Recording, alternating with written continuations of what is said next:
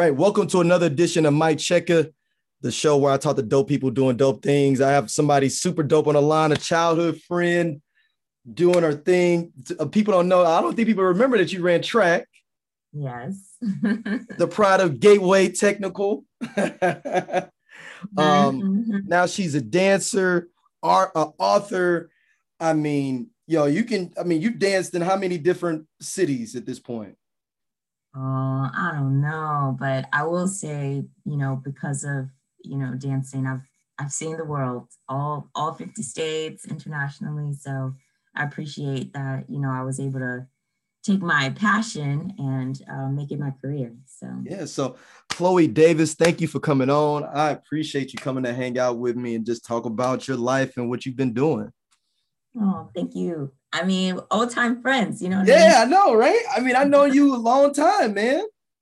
Long time. So let's start from the beginning. Okay. You were you born, raised in St. Louis, or where are your roots is here? Absolutely. Born and raised in St. Louis. Yeah, I it's funny because I still like my parents still live in the same house that I grew up in. So Pasadena Hills, that's the area. But yeah, I'm born and raised. I went to Antioch Baptist Church. I know some shout outs out there. But I, went to Mount Providence, which was like, closed now. But from Mount Providence, I mean, that's a lot of people that went there on the low. Yeah, that's what I'm saying. It's like legacy. I'm also telling my age, but it's all right. But then Gateway Middle, then Gateway High, that was my school. And you talked a lot about track because I'm a track kid. Like my dad, John Davis, he was the coach at East St. Louis Senior High School. So I had to be a track runner as well. I ran for both Royal Knights. I ran for the Railers too, and also the Blues. But my senior year and in high school, I decided to do a program that actually took me over to Germany to train. So I went to Germany, trained a bit on the 100 hurdles. And when I came back, so this is what happened. When I came back, I decided that I was going to go to Normandy because that's where actually my childhood coach, as well as Coach Mack, who trained me a lot as well, was. So you transferred to Normandy? I did. I transferred to Normandy and I was literally there for 3 months.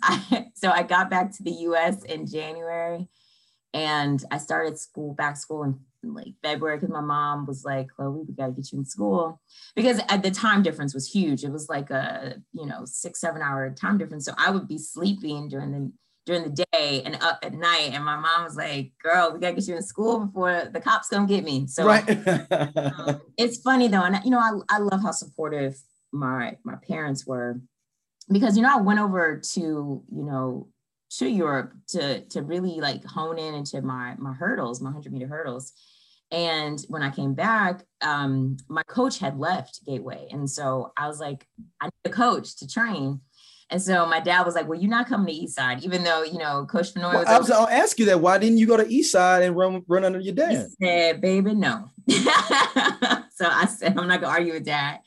And then I was actually thinking about some other schools, but my mom was like, she's the brains. So she was like, what about Normandy? Coach O is there, Coach Mack is there. And I said, right. And she was like, and it's your neighborhood school, stop cheating and using addresses for this. But, no lie, no, we had a house in the city, so I was cool. But, so, I was like, you're right. So I went to Normandy and that was a whole thing. It was, Gateway was mad at me. But I have to say, try to petition you or like try to stop. Yes, you heard about this. Okay, so this hasn't gone away. So yeah, so I went to Normandy. I was a scholarship athlete, right? Or a scholar athlete. And so I was, my mom and dad wasn't playing. I had to be really good at my academics. And so when I came, and also Gateway was just amazing school, but when I came to Normandy, my GPA put me in the place of the salutatorian, right? So that's like the second highest ranking in the school. And there were a lot of people at Normandy that did not appreciate that I was coming in and, moving people out of their rankings. And so, yes, there was a petition against me for being their salutatorian. But what I want to say is that my track team and my coaches were, even though we had literally, well, some I've known already, like I've known for a long time, but some we were just met, but they were really supportive of me. And they were like, they shut that, shit down real fast. And it was very supportive and was like, you can't petition, someone's GPA, right? Coaches were very supportive. So, that was a little uncomfortable, I'm not going to lie, but I love that track team. And I want to say that year 2000, so I am telling my age, 2000, Normandy, Normandy Lady Vikings, we received second in the state of Missouri. What? Y'all went to state that? Y'all went second in state that year? We won second in state that year. We did. We had some outstanding athletes. And that year, I said I wanted to win state in the 100 hurdles, and I wanted to break the record, and I did it. That's exactly what I wanted. That was a goal I had all through high school. And, I did it. I broke the record twice, actually. So in the prelims or in my semifinals and the finals. So, it's interesting. And I guess, sharing that story is really a lot like who I am. It's like I'm goal oriented, right? And that my dad gifted me with that. He's very dedicated in setting goals and making sure you accomplish them, but also not being afraid to put yourself in uncomfortable situations to be able to, really, really evolve and grow, right? I did, going to Germany, that was such a beautiful experience, but I was also scared. I was 16 years old. You're there by yourself. I mean, basically, yeah, by myself. But I did have family, which was good. I had a cousin. I had two cousins that were there because they were in the military, so that was a great support. But yeah, no, I grew up really quick, right? Just leaving the country at 16, that was a big deal. But then coming back, making those hard decisions, loving Gateway, loving my friends there, wanting to, graduate with my friends, but just knowing that I had a goal and I wanted to win state. And how I was going to do that was with a good coach, and Coach O and Coach Mack were there, and we did it. Like the goal was set. So yeah, that was my journey with high school. And then I actually went to Hampton University and loved that. Pledged Delta Sigma Theta sorority incorporated, the best sorority. And I also, there again about like pushing. I wanted to be an NCAA All-American. I did it. But this time was in the 400 hurdles, and I didn't like that race, but I was good at it. Well, I mean, because it was so too long. It just hurts. Like, I mean, any 400 hurts, and then you have hurdles on top of that. That just hurts. But it's interesting because I'm talking a lot about track and field because, that is what I think St. Louis really knows me by, but also dancing. I danced the whole time. But I feel like when I was at Hampton, I ran track. I was on both an athletic and a athletic scholarship, but I was still really passionate about dance. And there was a company there, the Terpsichorean Dance Company. And I joined that, and that's what introduced me to this world of like Black dance. So when we talk about like Alvin Ailey and the company I was a part of, the Philadelphia Dance Company, Philadanco, or Cleo Parker Robinson, just so many different, dance companies around the country. That was always my love as well. So it's interesting because after I graduated from Hampton, I decided to get my master's, and I was going to Temple, and Temple is located in Philly. Yeah. Philadanco is there. So I had this idea. I said, yeah, I'm just gonna get my master's, and I'm also gonna dance with Philadanco. I thought it was let me go back a little bit. Why didn't you continue track as a professional or anything along those lines? Yeah, so a really big thing happened. So So in 2002, that's when I became an All-American in the 400 meter hurdles, NCAA Division I All-American. And I was progressing, but a big thing happened I want to say junior year, going into my senior year, but I was running and a girl stepped on the back of my Achilles when I was doing the 4x4. Wow. Mm-hmm. So that actually put me could have put me out, because I was injured, you know what I mean? I couldn't. Yeah. And my coach was actually like, you should redshirt. And I was like, I don't want to redshirt because I'm not trying to stay here another year. I'm ready to go, you know? So I actually, it's interesting because I did go back to NC's my junior year, but I had to train. I trained myself, and I actually was, because I was destined to go, but my coach was like, you're hurt, but I'm like, I'm gonna get better. So I actually thank my cousin who like really studies track and field. And he introduced me to like aqua aerobics, or just like aqua therapy, as far as like healing yourself and training in the water. So I would do that. And I remember my assistant coach was like, well, Chloe, you have only one more chance to qualify. And it was this local meet. And I did. I hadn't like touched a hurdle that whole season. But I was training myself in the water, and, you know, muscle memory. And so I qualified for NCs, and I went, but I was so scared because I just wasn't in shape. I wasn't prepared. And then I feel like that kind of did something to my spirit. So then the next year, a senior year, it just got harder. And I don't think I necessarily healed properly from my Achilles injury.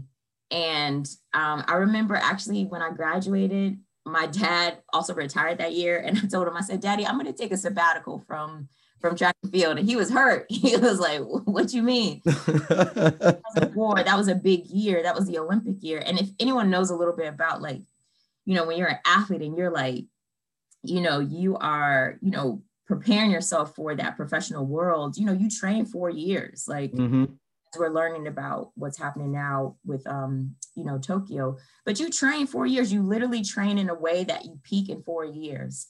And so that's what we were working on, but I got injured. And I think I got a little burnt out. You know, I had been running since a little girl, since like 6 years old, and I got burnt out. And, you know, I even asked myself, I said, well, what do you want to do? And I've always, like I said, my passion has always been dance. I feel like the challenge has always been track, right? And so I remember learning about Philadelphia, and I was like, you know what, that's what I'm gonna do.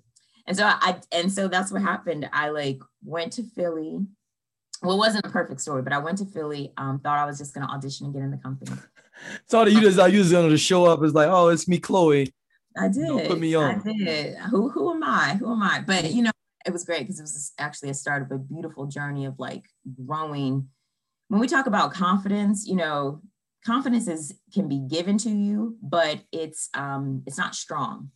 When you grow confidence within self, that's what's strong and that's what's sustainable. I feel like, you know, if, you know, being in track and field and winning and working hard, you know, people praise you. You know what I mean? And then and confidence is grown that way. But I do remember in Hampton having to like build myself up, and also going. So this experience with Philadelphia, I remember auditioning, and it was like, no, because I also didn't have a dancer body then. You know, I had a very like muscular body. Not to say anything's wrong with that, but I was very like muscular and like a track body, very stocky, right? That's not wasn't the ideal body for a dancer or a Danko doll. So, you know, I had to learn, but I did eventually get in the company. So is it like an open thing where like, do you see all of the girls, or is it like a one-on-one where you walk in? Oh, no. Yeah. So welcome to the industry. No, there's no one-on-ones. This is like an open, usually when it comes to like dancing, acting and singing. Yeah, those will be one-on-ones. But like if you're dancing, that's usually like a room where it's just all these dancers, and basically you have a number and they're saying stay or cut. You know what I mean? It's pretty. So you guys are all dance at the same time, and like somebody's walking around like with a little clipboard or something like. Oh, right. Yeah, sometimes. Yeah. Oh wow, okay. Yeah, or you're like, or you do it in like small groups, right? Where they'll call your number and maybe group of 5, group of 10. You do the combination, and they will see everyone and then say, you know, numbers blah blah blah blah blah. Please stay. And thank you, everybody else. And usually those numbers are very like small, like 3 people. Wow. Yeah. Out of how many people show up? How many people is their average? Like their show up? You know, it really depends. Like sometimes there could be, you know, over 100 dancers there auditioning. Wow. Mm-hmm. So is there anybody you ever seen? You like, man, they just playing, like they not even serious about this, or is everybody there pretty much? If you No, you don't. You come ready. You don't want to. It's a profession. Just like no one's gonna. Well, first of all, you have to have the caliber to be there, right? It's just like football, right? No one can just audition, or I don't even know what you say. Well, I mean, they did. Well, I know there's a story once. Do you remember back when the NCAA was letting it was the Supreme Court ruled that you could go early to the draft. Remember that one year? Okay. And whatever the combine that year, you could be any age. They said it was kids showing up in like jean shorts, it was like an open call thing. They weren't ready. No, yeah, it was like people that didn't even play in college. Like they're just like, yeah. I'm just gonna try. Yeah, I mean, and that's nice, but the truth of the matter is, just like any sport, like dance is also a sport, and you train to, proficient in what you do. So when you're coming to the audition, you're going to come correct. And if not, you're going to get cut. You get cut quick. They're not here to mess around. It's a job. It's what you get paid for. It's a 52 weeks contract. You know what I mean? It's a job. It's lucrative. So yeah, but I auditioned, didn't get it first time. But what I will say is I'm thankful because the artistic director, Joan Myers Brown, saw something in me and told me to still come to company class, which was very unusual. And so what I was realizing is that she was, it was like I was apprenticing, and she was just working with me. And, after a few, like about almost 9 months of that, then auditioned again and got in the company. And then was it kind of like an apprenticeship? It was an apprenticeship type of internship-esque thing of like, hey, I don't know what she called it, because the company had never done it before. I think she just saw something in me and just saw that I needed just to be, honed in, molded, and understood, because I didn't come from a conservatory, right? So a lot of things about dance, you have a lot of, dancers, artists that come from conservatories that's what they went to school for. I didn't. I was at Hampton. I was in the Terpsichorean Dance Company, but I was running track, right? Wasn't taking, ballet and modern and Horton and Graham, these technical styles that usually are taught in conservatories. I wasn't doing that. I was just coming with the pure essence of I love to dance. And, but you still have to craft that technique, just like you see like a great, young basketball player, he could be great, she could be great, but she still has to, or they still have to know the skills, to be proficient in the sport. And it's the same thing with dance. So yeah, that was a little journey with dance. And I guess that's what takes me here now. That's who I am. I'm a performer. I'm an actress. I'm a dancer. I was with Philadelphia for about 8 years. And then I transitioned to musical theater. And so kind of that's where I am now. I'm about to make my Broadway debut in a new show called Paradise Square. It's gonna open in Chicago first and then come to Broadway. And I'm also making it's kind of like Broadway debut times 2, because I'm also going to be the associate choreographer for a revival called For Color Girls Who've Considered Suicide When the Rainbow. Of course, we know that. So it is coming to Broadway, back to Broadway. So it's going to be a musical style this time though, instead of a play? So the beautiful thing about that piece by Intozaki is that it's a choreo poem. Like it's always been that. So it is a choreo poem. So I'm a part of the choreography team. I'm the associate choreographer. So it's not that it's a musical, but there is movement. It's a play, but it's a choreo poem. So that's what it's regimented as. So, you could say it's musical theater. You could say it's, a stage play, but it is a hybrid, and that's how Intozaki created it. So I'm very excited, because this is the first of all, this is the choreographer and director, her name is Camille Brown. She will be the first Black woman to ever choreograph and direct a play, a musical on Broadway in Broadway's history. So it's just an honor to be a part of that. To do both, or to do one, both, or to do one of both. So it's really it's very prestigious to be able to choreograph and direct a show. And as of now, no Black woman has done that. Wow. So I'm really excited to be a part of that experience. And also, um, this will be the third production in Broadway's history that features an all Black female cast. And the first was actually For Color Girls, the original. Really? So, exactly. So and then what's the second? Is it Dreamgirls? No, that's not all Black. It's really is Dreamgirls not all Black? Wasn't all Black? Because they're all Black female cast, but there's also okay. Yeah, but Dreamgirls also has, its other characters that are not Black, but no, Eclipse, it was Lupita was in it actually. Okay. But this was a few years ago. That production was the second, and For Color Girls Revival will be the third. So I'm excited to be part of this history, celebrating Black excellence, Black identity, women empowerment, which needs to be seen more on Broadway. So. Okay. I mean, because I guess it's been all Black plays in musicals on Broadway, but not an all Black woman play, basically. Not that many, you're saying, basically. Not an all Black female cast. Got you. Okay. Right. So that's like, ain't your arms too short to box with God? I thought that was one, but I was thinking all Black cast, period. Yeah, all Black female cast. This is dope. Okay. Okay. Is there? So let's go back even with your other plays in musicals. What is your fondest one that you've been a part of? You like, man, like this one meant a lot to me to be a part of this production.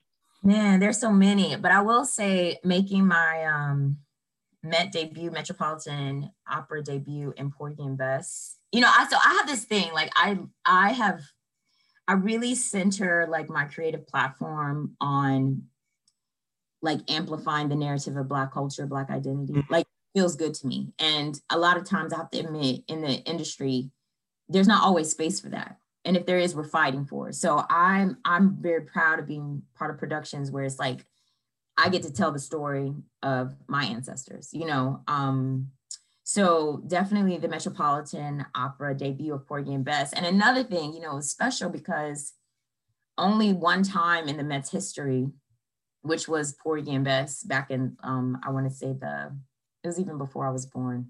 Yeah, it's the 70s.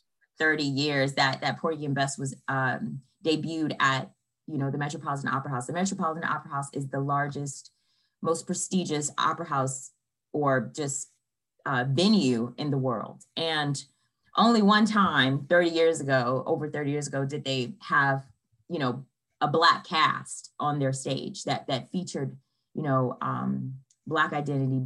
Is this in Sydney? This is in Sydney, or is this the one in Sydney? No, it's in New York City. It's in New York. Okay. Mm-hmm. So they brought it back for the 2019-2020 season. And that was such a beautiful experience. It was like over 60 people on stage, and it just the voices of these, beautiful, classically trained, singers, and most of them making their Metropolitan Opera debut as well because of racism, because you know what I'm saying? It's just like, that's racism, right. No, literally, you know what I'm saying? It's like, no, we're only gonna pick a select few principals to come to our opera house. But but Porgy and Bess, if you're not familiar with this, that's the one that Sidney Poitier, that's right, Dorothy Dandridge, Sammy Davis Jr. In the movie, yeah.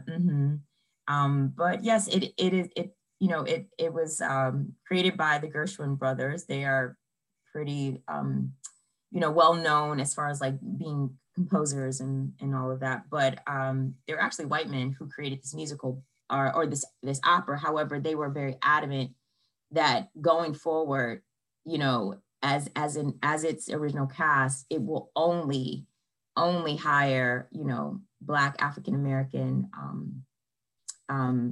actors, singers to portray it. Yeah. So that has been great. But yeah, so doing that was really amazing because, it's, that t-shirt to say that I am my ancestors' wildest dreams, it's just when you get a chance to be in a place and do something that, before wasn't an opportunity, you have to honor that. You have to thank the ancestors before you for paving the way, and I do that all the time. Like, being in the positions that I am, it's not, I didn't just do it because I was able to, it's because those before me paved the way to make a space for me to live my dreams. So, you know, when I'm able to do things like that, that's great. Also loved, you know, I did a movie. I was in Ma Rainey's Black Bottom. I was one of the dancers. And, you know, that was really special, first and foremost, because again, Black excellence, you know. Yep, August Wilson. Producer, this is August Wilson's work. You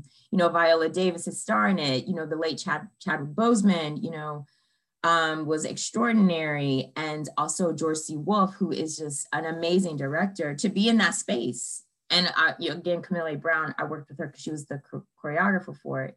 But being in that space again of like telling Black stories, being around Black excellence, that's just outstanding. And that movie was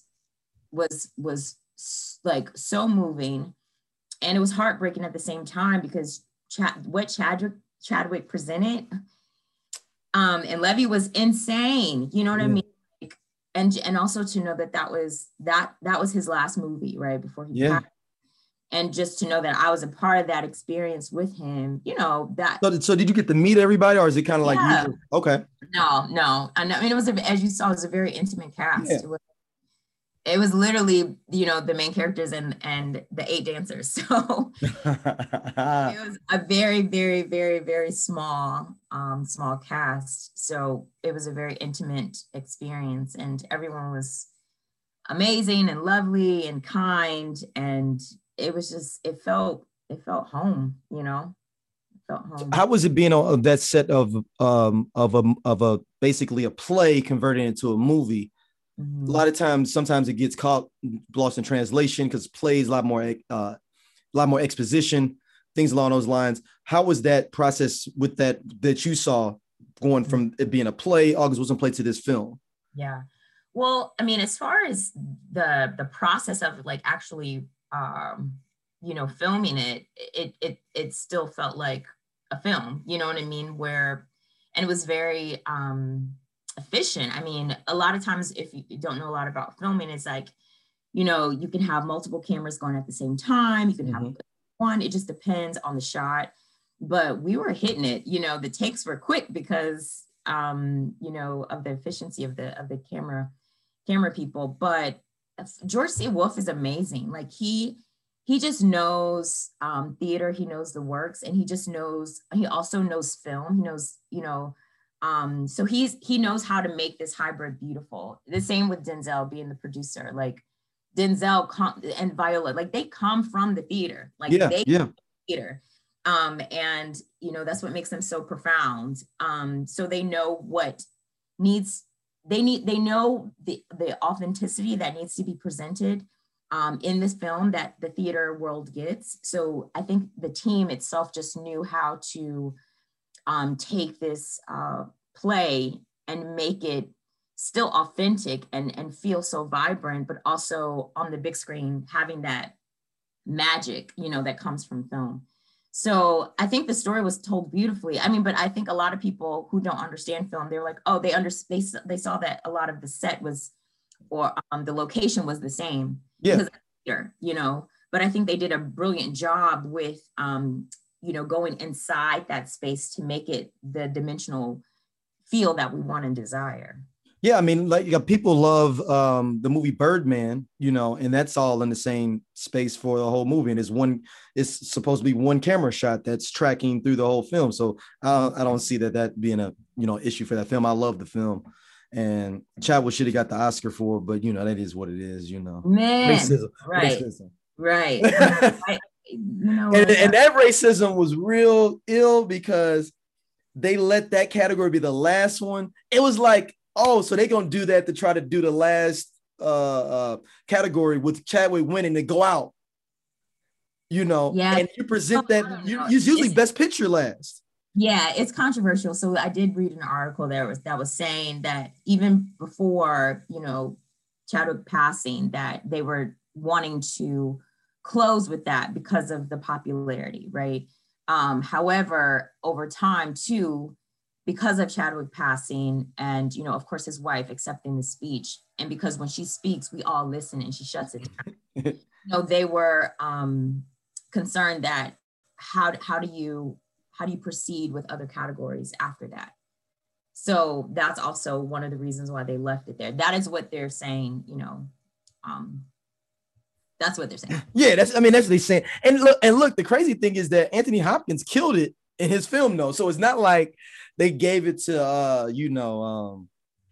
I mean, I'm not gonna say nobody and diss nobody, but anybody just random to get it. Yeah, and you know, hey, whatever they thought, but you know, at the end of the day, Chadwick is my hero. He is many people's heroes, and the way he literally threw himself in that role, you know, you can't walk away from it without feeling, right? Mm-hmm. And supposed to do with art, like I call it art activism. Like, you know, yes, you can, you know, we can be funny, we can be all these things, but when you're an artist, it's your job to like tell the stories that have not been told, tell the truths, you know, make people feel, make people think. And he did all of that. So he did his job. And again, he's my hero.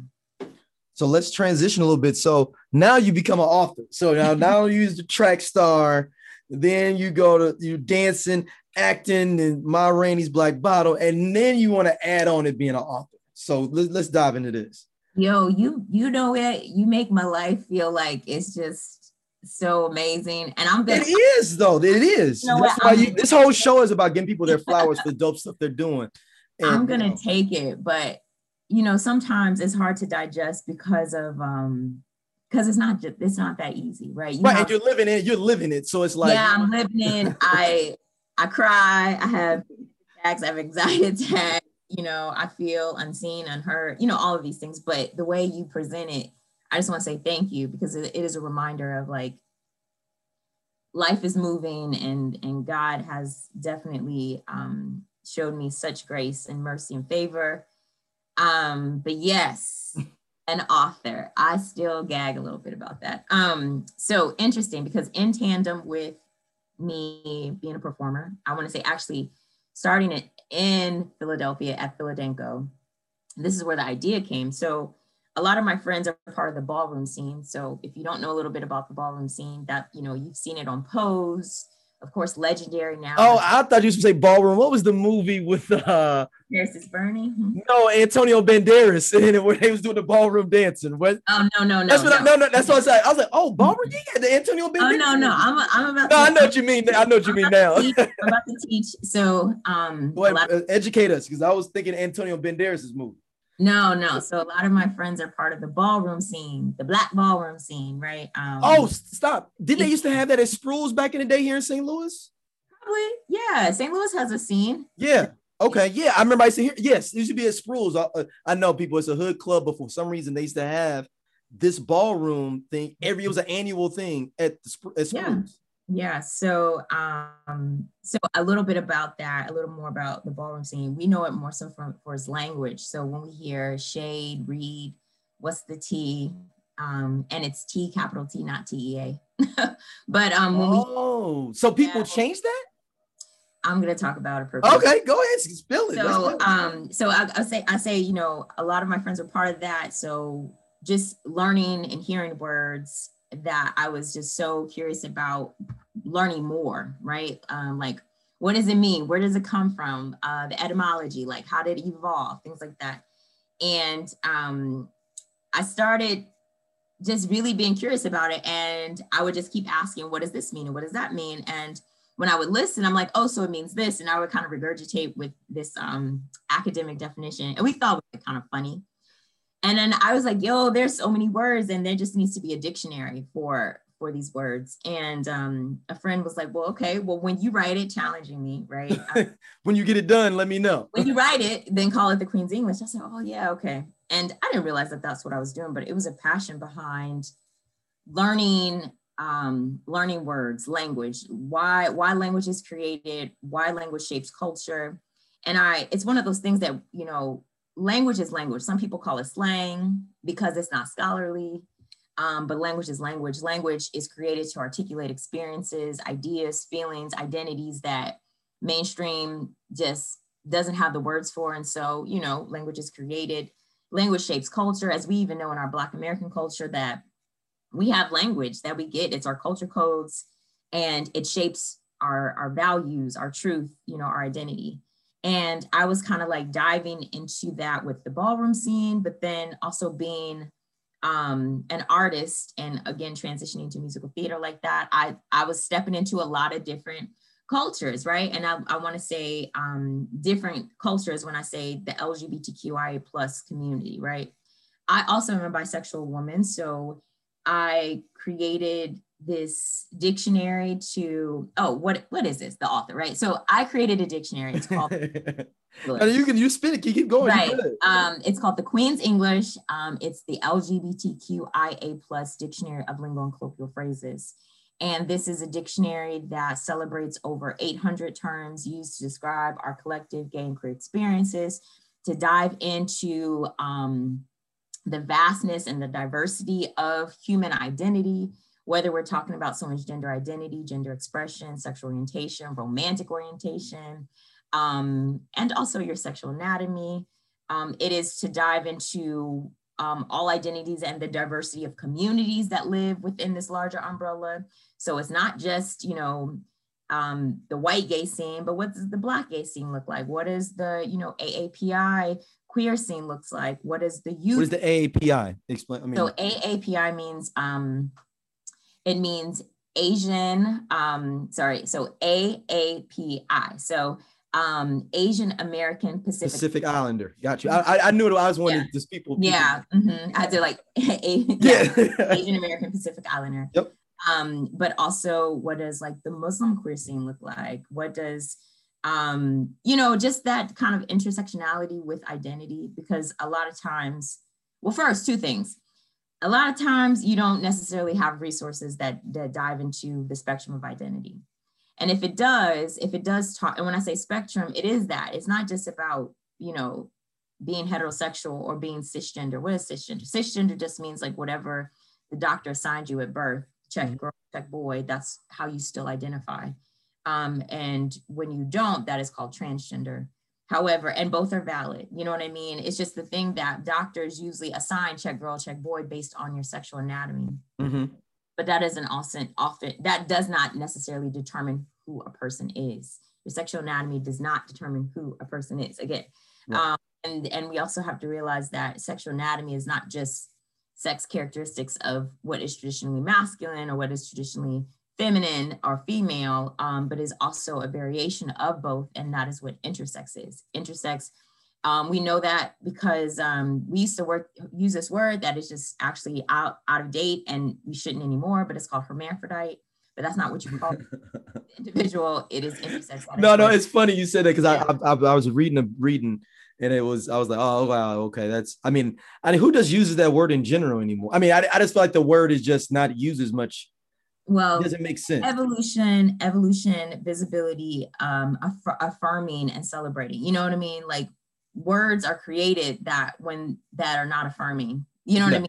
Then words are created so that it is affirming. So that's what this dictionary is truly about. It's about celebrating the language, celebrating the people, the stories, the identity, and the pride.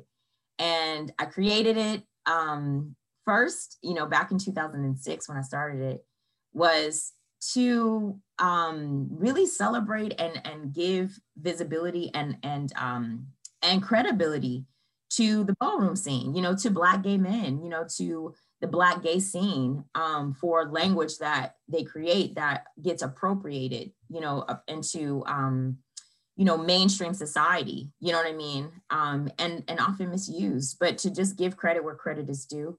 I also wanted to create this because, you know, I just wanted to find something that helped me, you know, figure out who I am and my identity, right? So learning words like heteroflexible and bicurious and, you know, demisexual. Explain that for people. I mean, I've read your book. Yeah, so, So I'll finish but just learning the progression of like my identity, like understanding like back in the day, like, Chloe, maybe you were heteroflexible meaning like you're heterosexual, you haven't had necessarily any experience like same-sex or queer experiences, but you know, it's not like you look down on it, but it's just, it hasn't happened, to being like bi-curious, to being like, particularly me, because I identify as female and woman, if I see, another female woman and I'm like, she's pretty, you know what I mean? Like, are you interested, Chloe? You know what I mean? Like having that happen, like in college, but still kind of like, I don't know, right? Because our heteronormative society, what's heteronormative? It just means like the normativity of our society is based in this idea and principle that someone has to be heterosexual and has to be cisgender to be heard, seen, valued, appreciated. If not, then you are other, right? And feeling uncomfortable, like, okay, well, I'm not supposed to like another girl, right? To being like, well, I like a girl, I do. I actually love her, but I'm scared. I can like her in spaces that, affirm this, but I feel scared if I'm in spaces that doesn't affirm this. So you can call that like closeted or semi-closeted, right? So that's the when the down low is as they say for the I mean, yeah, you could say that, but I mean, I guess it's not down low if you're out, you're just not saying nothing. Yeah, so it's like, yeah, it's different when someone is visible, like in settings, like if you're in a setting that like affirms your identity, yeah, you feel good about it. It's not that you're on the down low, no, you're here, but then when you're in spaces that don't affirm that, then you're kind of like, okay, I'll be quiet. You know what I mean? So it's not about down low is a little different. Down low is, and we also have to be careful with these terms we want to say. Like I said, words can empower and hurt. Definitely. But down low was created in a way where, particularly there were men, black men, I'm not going to call them gay, but black men who wanted to have, whether it be romantic or sexual relationships with other men, but not open and honest with their primary partner, who was oftentimes a woman, like a cisgender woman. And so, and you're not being honest about that type of affair. That is where down low came from, not necessarily from someone who is just wanting to celebrate or affirm or be authentic in who they are, but scared to do it in a heteronormative society. Those are two different things. Sometimes down low is associated because you have a partner that you're not being honest with. That's the difference. Not just someone who just like, I don't have a partner. My partner is actually someone who I love or desire, but society doesn't want to accept that. So did they, I mean, this, because which one came first, the R. Kelly song or the term down low? I just never knew the etymology of like how. You know what? I really don't know. I've always thought like, which one came first? And maybe we just didn't know that like T and Reed. I didn't know that was coming from that ballroom scene. Yeah, exactly. So was it already been a term in the early 90s? Yeah, no, the T and Shade came from the late 60s. Wow. Yes, like this language has history. And I think that's the other thing too. Well, let me finish out with myself. So we're trying to create, a dictionary that that helps me and like understand who I am. And then so now I just truly advocate for having those like deeper conversations around diversity, inclusion, sexual orientation, gender identity and expression, because, we all evolve, we all grow. We don't all have to fit in this box. And just because we were like this in one part of our lives doesn't mean we're going to be like that in our later part of our lives. And so I try to encourage people to, wherever you identify along the spectrum, just to dive deeper into you know what I mean? Because it's not just about, like I said, it can be relationship orientation. Like, are you poly? Do you believe only in monogamy? Are you open? Based on your partner, will it be flexibility? Based on your sexual relationship, is it kink? Is it fetish?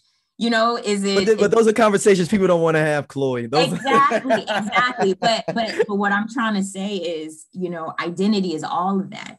It's all of that. It's all of what your makeup is, and it's okay to have conversations about it. It's okay to feel good about who you are, what you like, and what you don't like. It's okay. So it's ill you saying this. So I literally came back from Iowa before we did this from work, and one of because I went to college, so a lot of my friends are up there still. So one of my friends, he's dating a lesbian woman, and it was ill having a conversation with her yesterday at dinner because she was saying basically she's in love with my friend, but she does identify as lesbian. She was like, but I'm not um, what is it? Oh man. First of all, you never put labels on people. Right. That's what she said. That's exactly what she says. I said did you watch Game of Thrones? No. Oh man, I'm trying to. I've seen some episodes, but I'm not like I'm not like.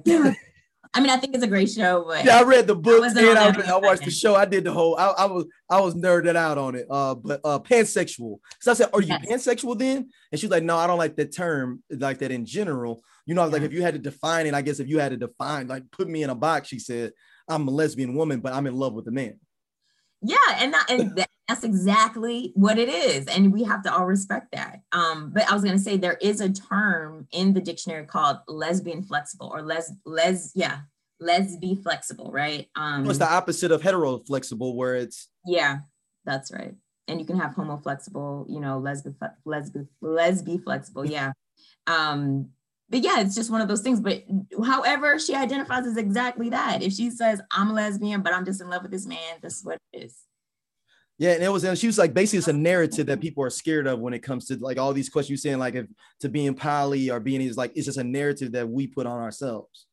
Yeah, also it's, again, being in this, what is normal? What is normativity?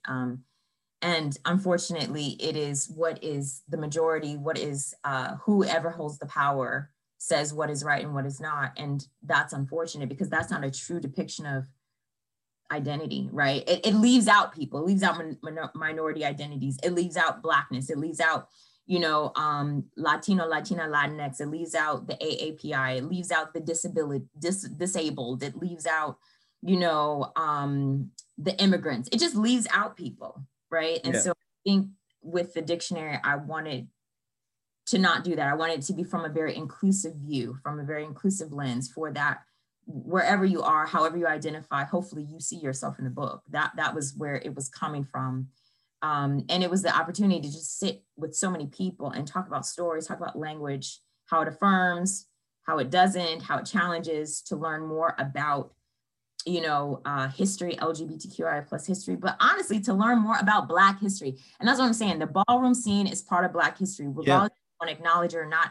It is. It just is. Like, the ballroom scene actually was created in Harlem and New York City in the late 1960s, early 1970s, because Crystal LaBeija, this Black woman, she was a drag queen, but trans woman.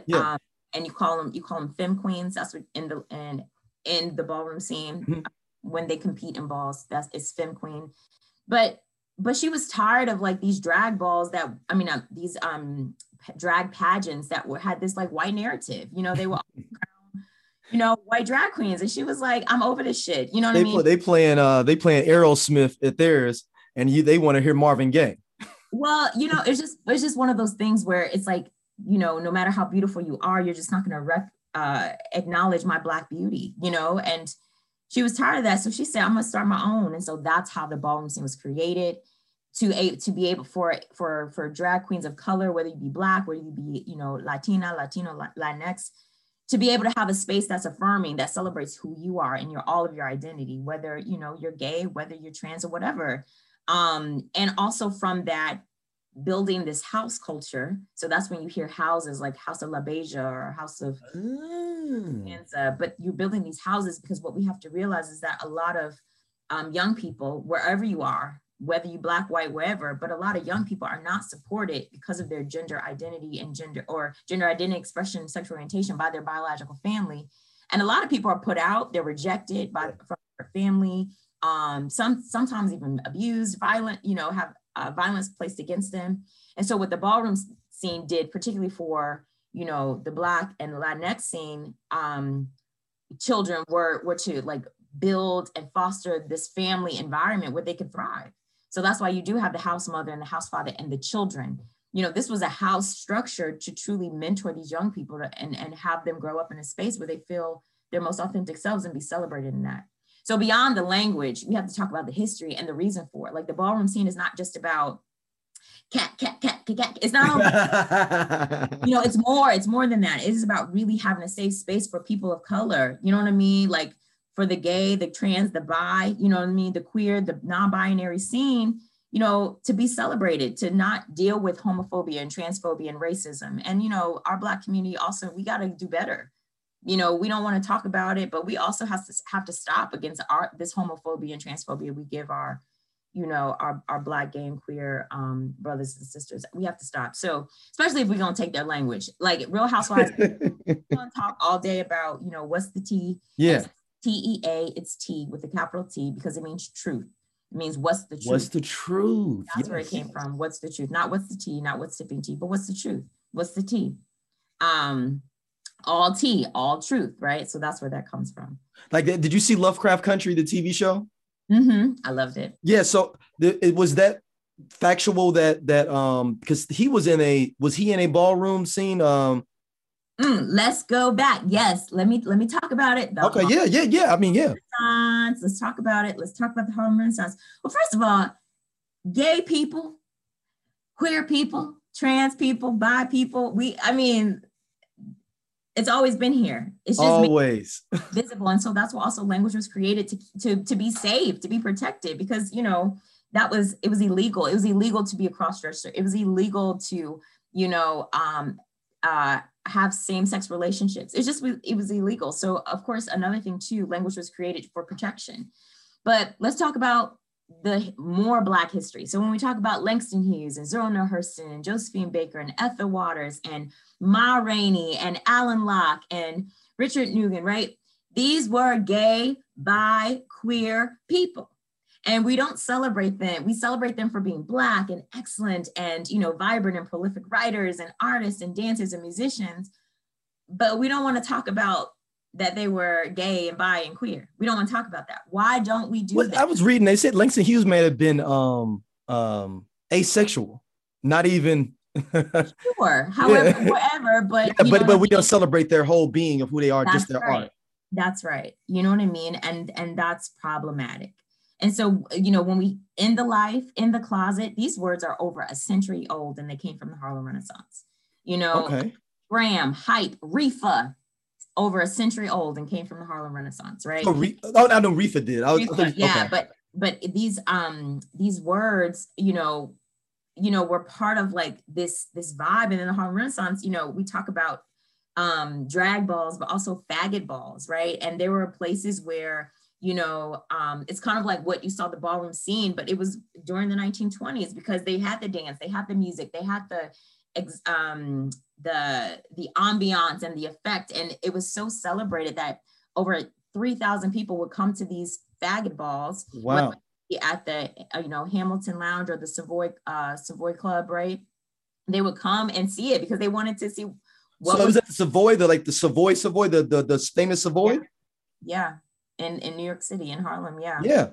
So, that's also part of Black history and Black culture that we don't necessarily dive into, but I think it's really important.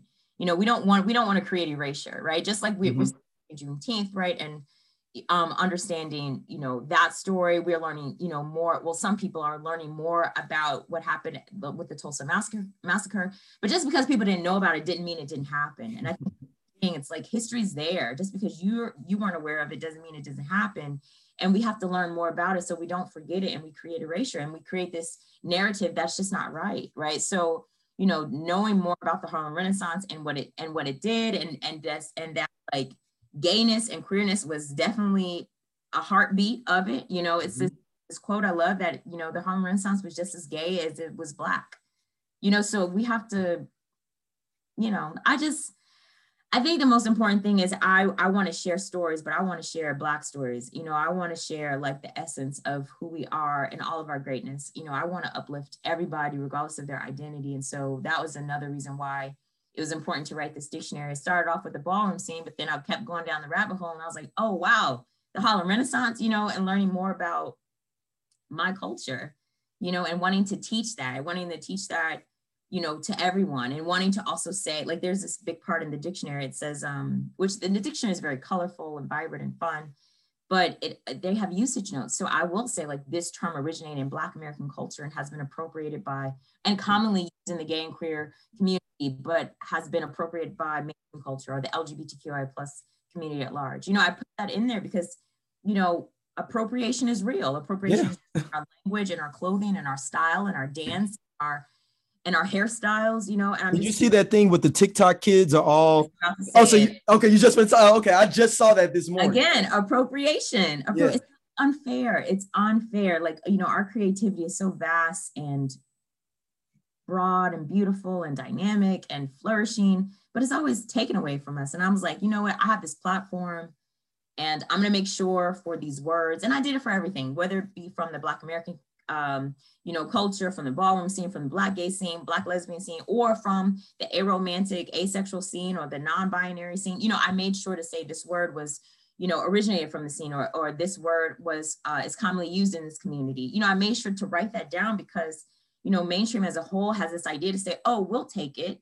You don't acknowledge where it comes from, and that creates erasure. You know what I mean? Like on TikTok, you know, these young Black, you know, artists are like, we not creating no more. You know, you create your own stuff and you can't, right? Because you're always taking shit.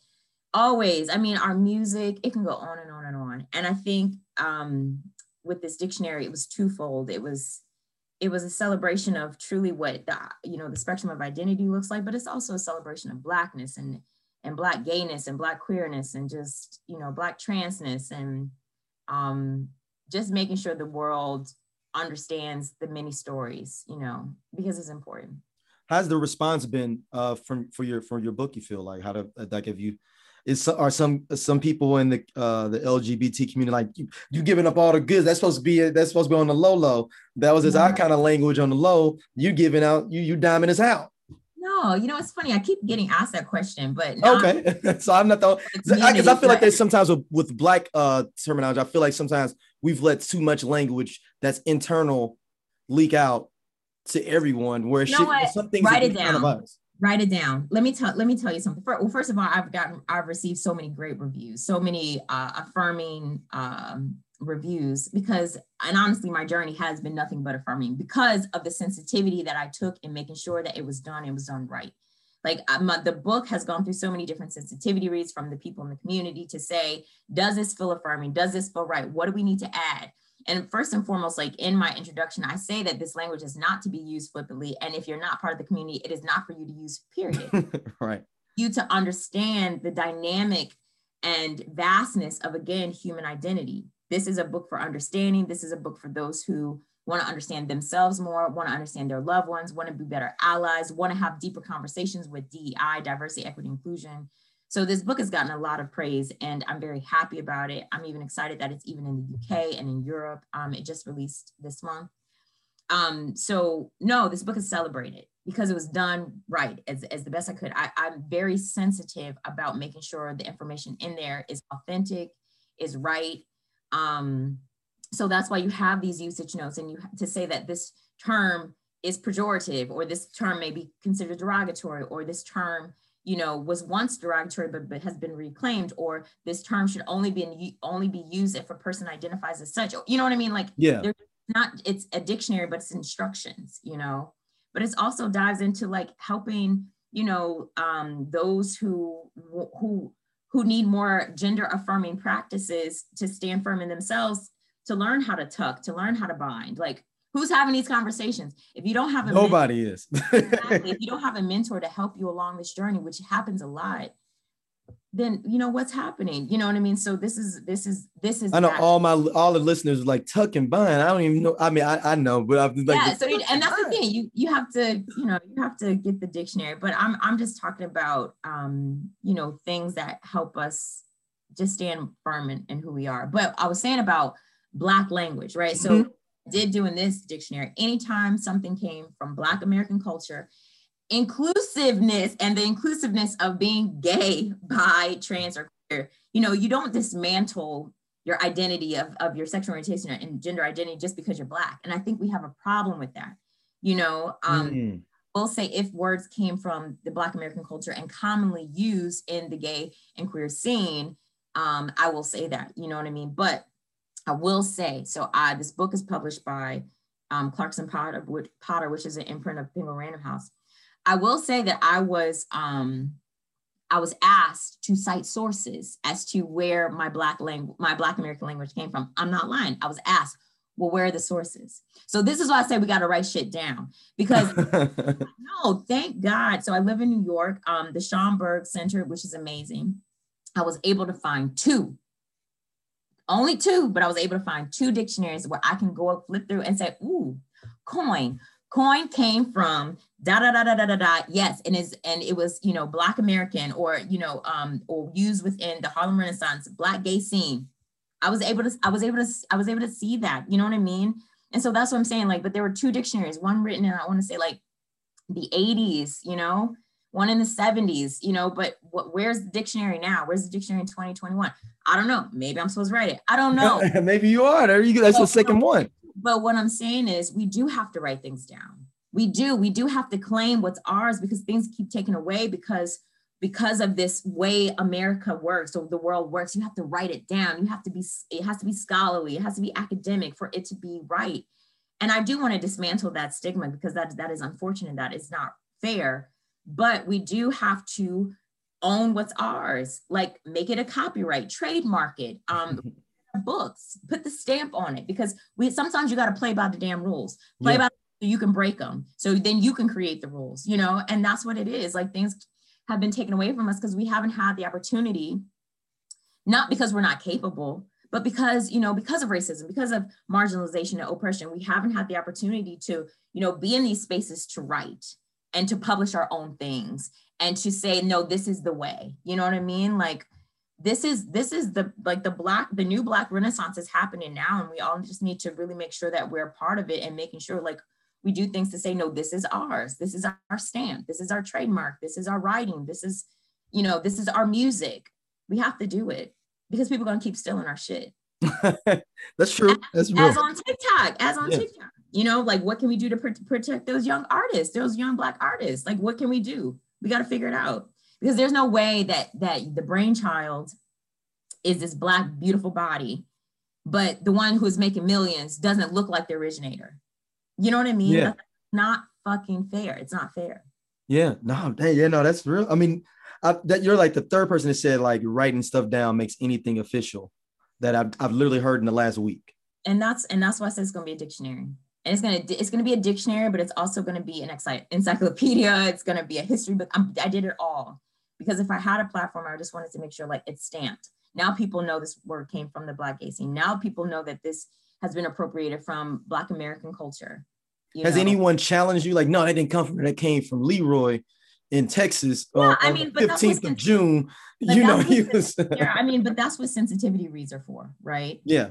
That's what I had so many sensitivity reads prior to that, you know, because I want to get that all out the way. You know, of course, there's other interpretations, and guess what? They're valid, they're fair, they're honest. This is my brain, my support system, you know, but there's so many other words, there's so many other ways and views to look at it, but I did the best that I can do, and I feel good about what I accomplished. So yes, I feel like there's always going to be challenges. Why not? Thank you. And because of those challenges, it made it better. It made me dig even harder. It made me go to the Schomburg and say, okay, you want a quote? You want a source? I'm gonna give you a source on page 554. You know what I mean? Like, yeah. And that's okay. I'll do the work. You know, this wasn't something that I joked about. Like, this is my passion. You know what I mean? I worked 15 years on this, right? So I wasn't trying to come with mess, but I'm also an artist, and I understand there's always going to be criticism, and that's fine. I understand that, but as long as the book is getting in the hands of people that need it, that want it, that deserve the recognition, that deserve to be seen, that deserve the visibility, that want to dive deeper into the people they love, to dive deeper into themselves, then that's valid. That's all I need. So criticism, sure.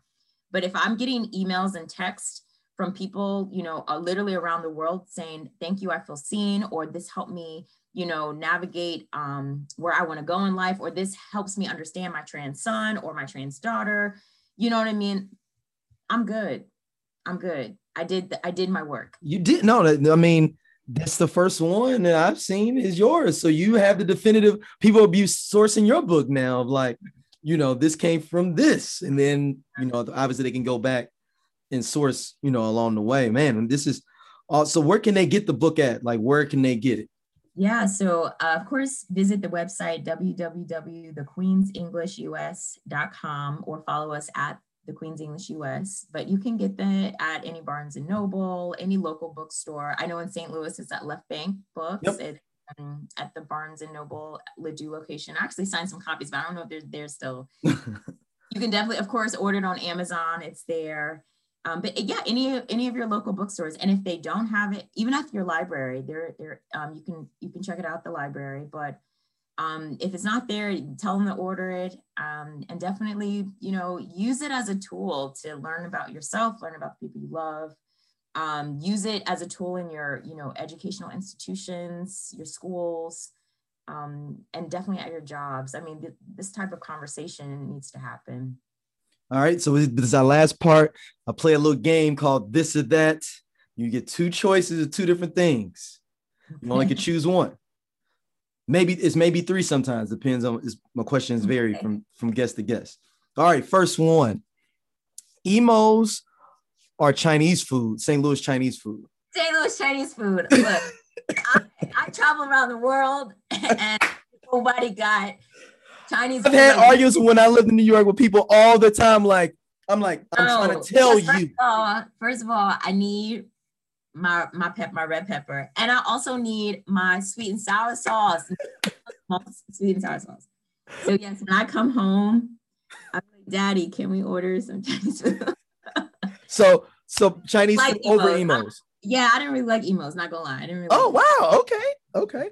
All right. Next, Juice or Above the Rim? Oh man, I kept them two New York movies. I flipped it up. Two New York movies. I don't know. I mean, it's like Juice because it's just like, now you got the juice. You know what I mean? Maybe Juice. I'll say Juice. Okay. All right. Dreamgirls or Porgy and Bess? Dang, you can't do that. I had that written down before you even talked about it because I was thinking of like black musicals.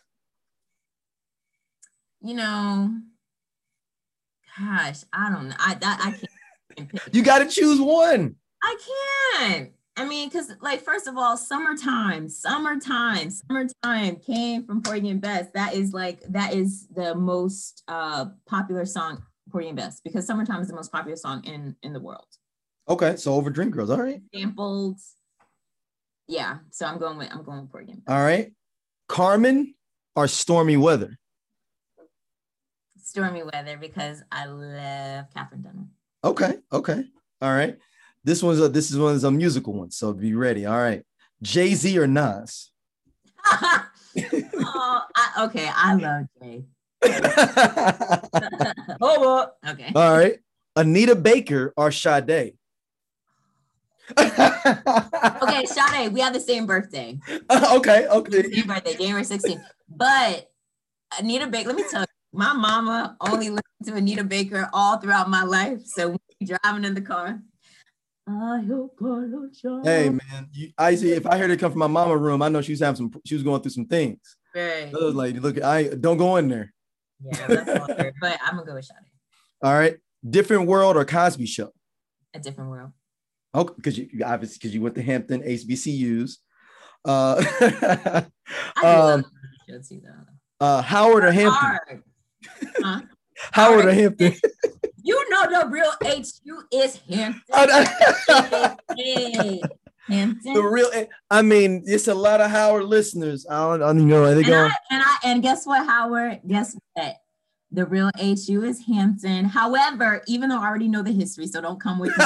But I will say though, Howard is killing it right now, with having Felicia Rashad as the new dean, naming their liberal arts program after Chadwick. I think that's excellent. Howard is definitely on the map. Keep going. But, I went to Hampton, so the real HU is Hampton University. All right. London and Sons or C&K Barbecue?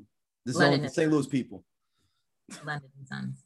London says you didn't like that. Is that too old? That's okay. I like what is it? Roper's ribs. Roper's ribs. Give me that. I would have went with Roper's ribs. Roper's ribs. Okay. So north side or south side? Or Mother's fish. Oh, Mother's, yeah. There's a Mother's in Clayton now. Yes. They said we want your money too. And I think that's the most beautiful thing ever, is that Mother's is in the middle of downtown Clayton. We want your money too. And it's nice too. I've been in there. It's nice. That's nice. Let's make the cities nice too. Yeah. But this is the last one. This is probably maybe the hardest one, potentially. Okay. All right. Katherine Dunham or Fatima Robinson? Katherine Dunham. Okay. Oh, wow. Okay. No Fatima Robinson without Katherine Dunham. Okay. Yeah. I thought I was doing old school versus new school. No, let me tell you something about Katherine Dunham. Like Katherine Dunham. Pride of East St. Louis? Yeah, well, yes, but she, Chicago actually. Yeah. But we love her too. But no, Katherine Dunham paved the way for any Black woman to choreograph dance, period. Katherine Dunham went into segregated spaces, and the reason why, many places Blacks can sit amongst, even in the time of segregation, Blacks can sit in the front seats, because Katherine Dunham said, I'm not going to perform unless, this happens. So no, Katherine Dunham, and this is the thing too, I want to say, no, Fatima Robinson, I think is great. She's doing an amazing job, and she also is laying, the groundwork for those to come after her. But what we always have to remember to do is honor those who came before us. We have to tell the history. We have to know that we didn't get here by ourselves. It is because those before us, laid the groundwork, laid the foundation, did that hard work. And so now it's our time to do the hard work too. But Katherine Dunham, people have to continue to pay her dues. And if we don't say her name, then people are not going to say her name. So we have to keep doing it. So, I will say her name. All right, well, Katherine Dunham versus Alvin Ailey then in another match. Yeah. You still gonna go with Katherine Dunham? Yeah. Okay, no, man. I'm just trying to stretch you out and see. Yeah, I mean, I love Ailey too. You know what I mean? And again, he stands on the shoulders of her, and the Camille Browns and Fatima and all of these other amazing choreographers will stand on the shoulders of him. But I think it's beautiful that what he created, and also Judith Jamison taking it to this way that now Alvin Ailey is like, it is internationally known. It is the dance company for the world, and it represents, Black faces. So I think that's important. So it's hard to say which one is which, but I still go back to Katherine Dunham. All right, this is my last one. I just looked at it. This is you have to choose three people. You're in a dance off against another set of people, and you have to choose three different dancers to join you. Three different styles. One has to be jazz dance, one person ballet, and one person hip hop. Who you choosing for your squad?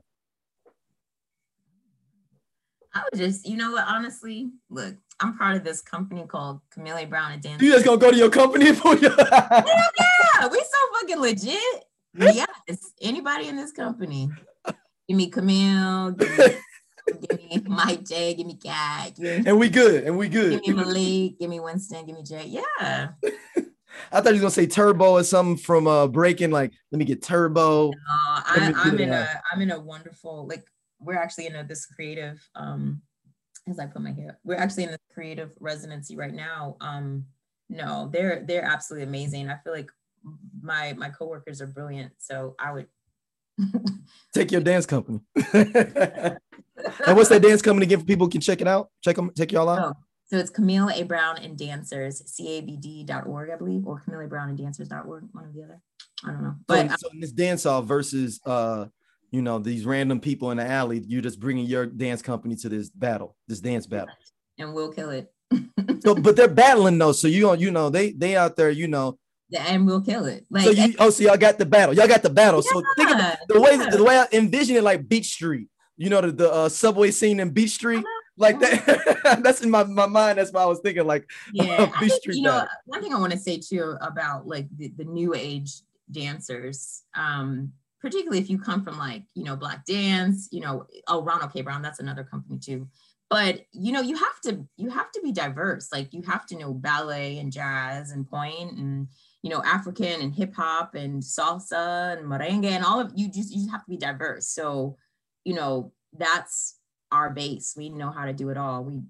I love it. My rehearsal director just passed away. Her name is Deborah Chase. God bless. Thank you. But she always says, change your hat, change your costume, because that's what you have to do. Change your costume. Like, what is it? What is this giving? What is it? What style is it giving? All of that. So. Well, Chloe, I've learned a lot from this conversation. You didn't drop some jewels on people. I'm sure people will love this conversation. Where can people hit you up online as well and follow you and check you out? My personal IG is Nez _Davis. The book's IG is at the Queen's English US. And then of course the website www. Did somebody else have that before you had to put US?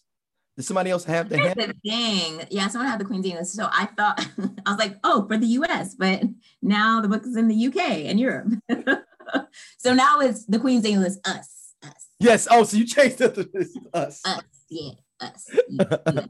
The Queen's English us. And so when is, because before we started, you got Broadway coming back up. What is that again for people? So if you're in the Chi-Town, I will. We start rehearsal, I think September 14th, but we'll be in Chicago. I don't know, don't get me lying about the dates, but it will be, I think, like a November to late December run, or late October to December run. And then we head to Broadway in February of 2022. Okay. We need to get you a Quofi, man, and get you over at the Muni. Oh, well, I love the Muni. No, I performed at the Muni many times. So. Oh, I didn't know you performed at the Muni. Okay. Yeah, I performed at the Muni too. I did, let's see, I did the Wiz there. I did their 100th anniversary gala, and I also did All Shook Up. Okay, sweet. Mm-hmm. Chloe, thank you for doing this. This has been awesome.